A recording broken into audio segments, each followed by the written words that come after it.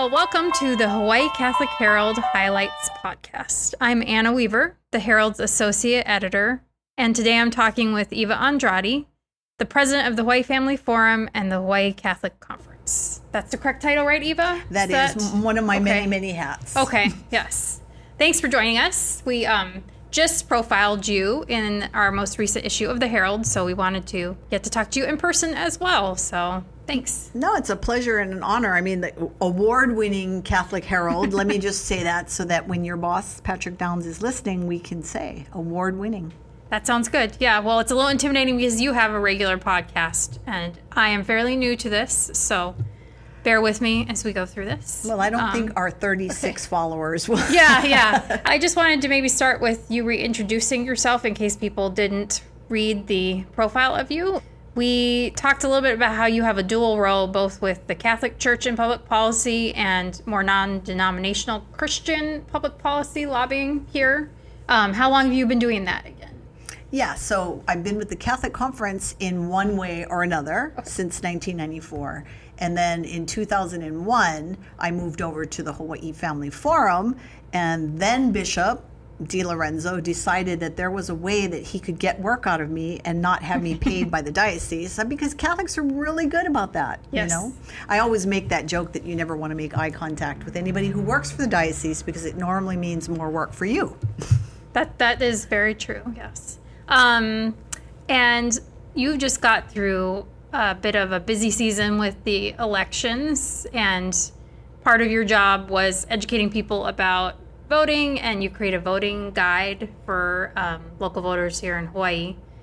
Is this a time where you get a little break now in the season of busyness? Well, you would think, right? You would think, okay, we're not in a legislative session and we're not in an election season, so does this mean that you get to rest? And actually, no, what normally happens during any downtime is where you pick up all those articles and research papers and all the stuff you're supposed to be reading so that you can stay up on a lot of the issues. And, you know, I don't know about our listeners, but I find it very hard to find time to just sit there and read, especially in this day and age where technology is so big. And if I can't find it on Google, or if I can't find it on YouTube, then it bores me. Yeah. Well, we always like it when you give us legislative updates in the Herald, too, because you sum up current issues pretty succinctly. And I don't know if you think in this upcoming legislative session, you anticipate certain issues being more at the forefront? Yeah, I would think that, as always, here in Hawaii, because I always remind everybody that we deal with politics very different than a lot of the other states. I think we deal with politics in a good way because of our aloha spirit. I think that you can sit across the table from somebody who disagrees with you and still actually have a decent conversation for the most part. So I would think that with the issues coming up, they're going to be same old. We'll probably see a push for gambling. We'll probably see a push for recreational marijuana legalization. We probably will see something happen on the abortion issue, even though abortion is already legal here in the state, and as a blue state that, we were one of the first to legalize abortion. So it's not like there's going to be any big fight in the legislature on the Democratic side, but I would think they'll probably want to enshrine some kind of protections because of the overturn of Roe versus Wade. And actually, our new governor, Josh Green, said that was going to be one of his first acts, was he's going to do some kind of an administrative order. As soon as he gets into office? As soon as he gets into office. I mean, this was going to be his first act. So. Okay. We'll see how that pans out. He is very focused on affordable housing, though. That is a positive, right? Yeah, I think, Hawaii, again, because we have such a positive way that we look at our community, I think that, working on things like the issues of affordable housing and helping people get food when they need it and dealing with issues related to poverty. I mean, we got to give a shout out to St. Francis and Catholic Charities for all their good work on that, for sure. Mm-hmm. Yeah, I remember reporting on some of that in the middle of the pandemic, and how they kind of did wraparound services with food deliveries and were able to reach more people through that. So, well, it's so funny. I love to do that. I love to remind people that the church is really, really good at having an answer to problem. Like when the abortion was legalized here in Hawaii in 1970, Robert Pearson, he right away started the Pearson Foundation and opened up pregnancy resource centers because we wanted to have an answer, right? We can't just beat Capitol saying no to things. We've got to say yes to something. And I think the church is really phenomenal at doing that. Same thing with affordable housing. We can be at the Capitol fighting for an issue, but you've got Catholic Charities and St. Francis and groups like that. Hope Services doing such good work. Mm-hmm. That's very true. We went into this a little bit in the article about you, of how several people said you're really good at bridging that divide, as you said, of being able to sit down with somebody and even though you disagree with them, still be able to have a conversation with them and explain your point and still respect each other. And we talked a little bit about the current times versus before. Do you think there's still hope for people to kind of get back to more of that common ground when we seem to be getting more polarized? That is such a good question, Anna. You know, I have been overwhelmed by negativity from both sides because I think what happens is that people, they get a mindset on how things need to work politically, and then they don't want to talk about anything outside of that. And I think that we're only going to start making a difference if we can be creative and think outside the box. So can we do it? Yes, I think we can, but it's not going to be easy, and it's definitely not going to be something that's going to be met with much applause. Okay. Do you think you were raised in a particular way that allowed you to see more perspectives, whether it was being Catholic or Portuguese or, you know? Catholic and Portuguese, I know, it's like being in Hawaii, you all know that, right? Everyone listening who's Catholic, they have that vision of going to their grandma's house and seeing that, you know, corner part in the wall where you have that statue and then you've got the candle and you've got the rosary and all of that.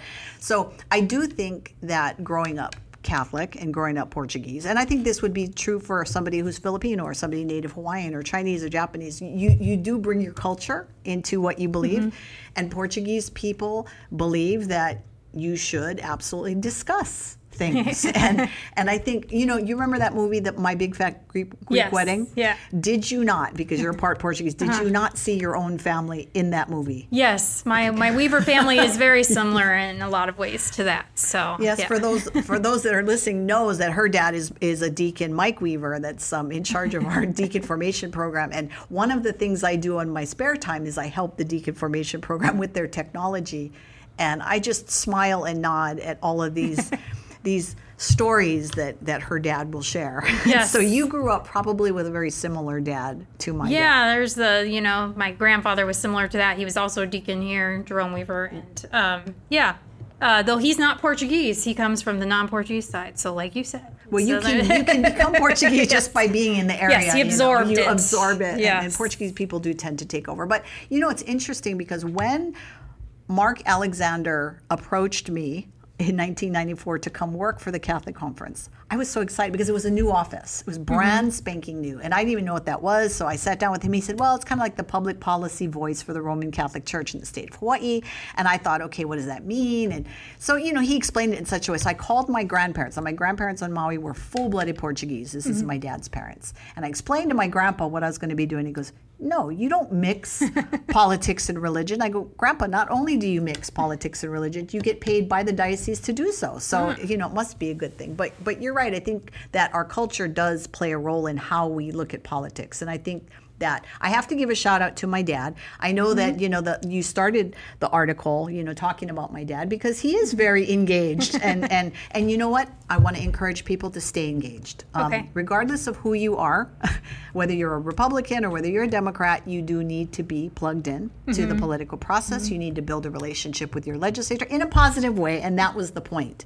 But I think that looking at that, you know, article, somebody could make the argument that maybe my dad is like not an easy person to work with or talk to, and that's not true. He's opinionated for sure, but I think that the good part of that is that he is active and he does believe we have a voice.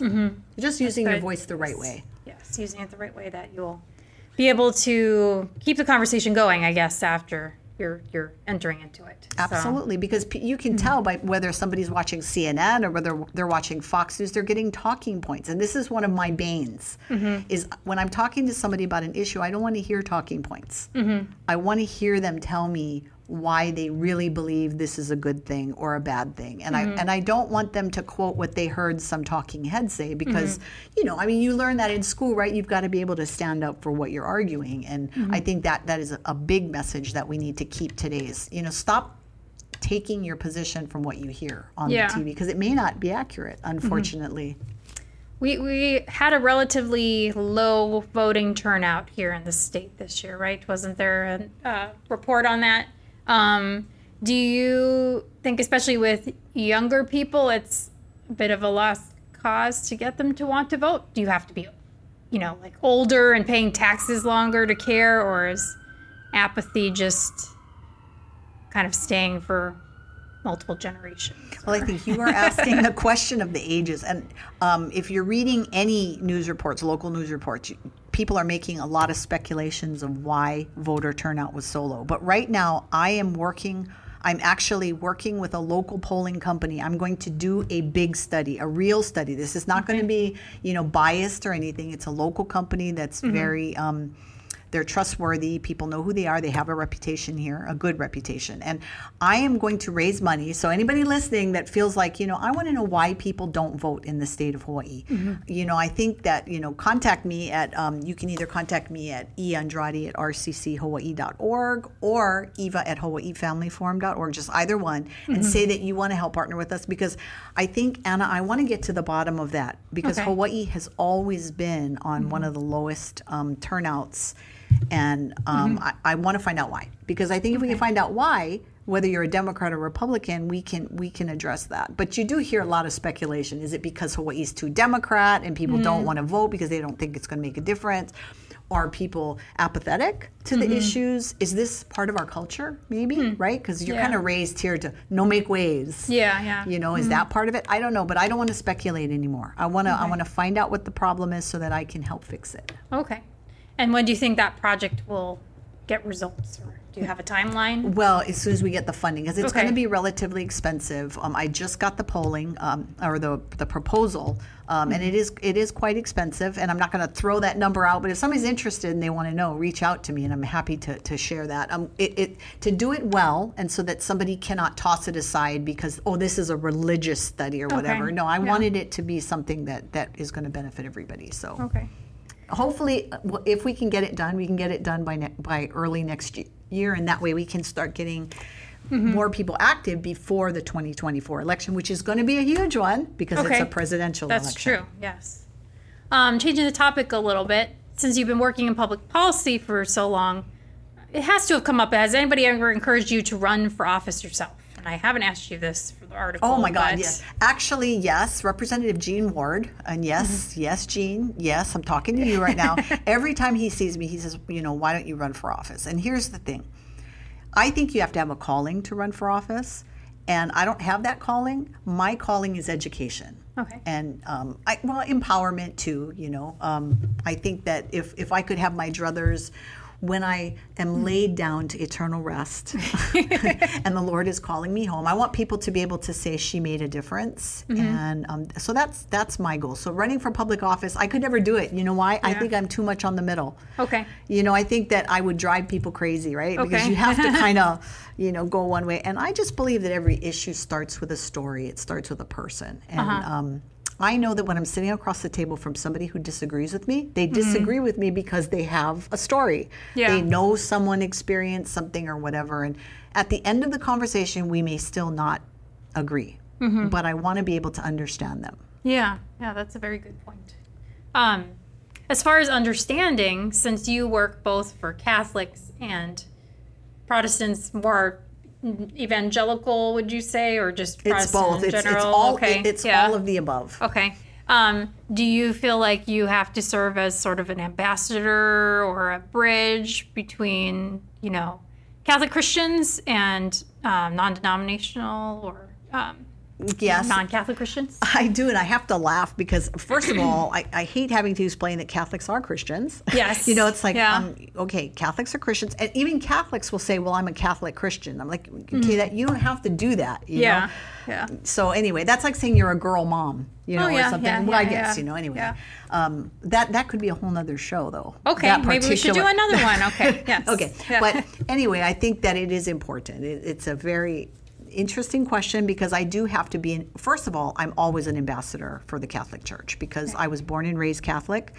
But I've also walked the road with the evangelical Protestant community. So, if somebody asks me if I'm saved, I can say yes, and I believe that I am. And when I'm talking to my Protestant brothers and sisters, they understand that. Catholics will be like, what do you mean, am I saved? I go to church, right? Yeah. So I know that there is some way. And I also believe and understand, and I'm learning a lot of this from the deacon formation program, is that, you can sit there and listen to someone on theology all day. And if you're going to argue about theology, you're going to walk away not agreeing. So I tell people, don't argue about theology. Start with what you agree. And I think we all agree that Jesus is the reason that we're Christian. We want to live a Christ-like approach to life. We want to do things that Christ asks us to do. I think that we all do love the scriptures. And I think we should focus on that rather than saying, well, but you pray to statutes. Yeah. And that sort of, because we could argue all day about that. So yes, I'm a daily ambassador for Jesus. Okay. I think you should get a name tag or a placard that says that or something. That's Daily Ambassador for Jesus. I like that. Yes. Something we should all aspire to. Those are the specific questions that I had in mind, but I love it since you talk so well. If there's anything else you'd like to add here for our listeners that maybe they didn't read in your profile or that you think is important for them to know, particularly about being a Catholic and living out your faith as it is in the public realm and in voting? Well, first, let me just say that I have to give you a shout out because you definitely, in the article, man, you made something out of nothing at all. That's not true. There's a lot there. No, and I mean, my goodness. But I do want to encourage everybody who's listening right now to realize that you have a gift. When the Lord created each of us, right? Psalm 139 says that I created you in your mother's womb. I knit you together, which means we're all very different. We're all very unique. And I think a lot of times when we're seeing somebody else doing something so fantastic that we think, I want to be just like them. And that may not be what the Lord is calling you to do. And I think that if you're true to the giftings that the Lord created you to do, you're going to be successful. The Lord created you to be a writer. It's what you do. Yeah. The reporter part of it, that's your boss, Patrick Downs, is one of the best editors that I have ever worked with. And what is your nickname for him? I call him Wordman. Yes.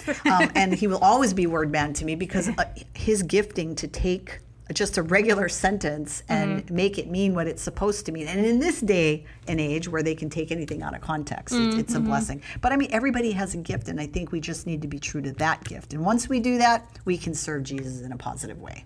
That's very true. Yes. Yes. Well, thank you, Eva. And your podcast is available on YouTube, Spotify, iTunes, all the usual suspects. And if you really can't find it anywhere, you can find it on Hawaii Family Forum website. Okay, and it's called the Triple F Podcast, which is Faith and Family First. Who came up with that name? Was it you or your co-host? Actually, I have to give that credit to one of our board members, attorney Sandy Young. She said, I think that faith and family is first, and everything should flow from that. So that's kind of we had faith, family, and freedom, but that is overused. And, yeah. Okay. Well, cool. I am going to have to watch you and Jim Huckberg dialogue more too, because I liked one of the more recent episodes where you guys asked each other questions in honor of your birthdays. Oh yes, I think, our birthday right? shows. So, yes. I learned a little more about you too. So, well, thank you again for listening to us, and we will be back in 2 weeks for another Hawaii Catholic Herald Highlights.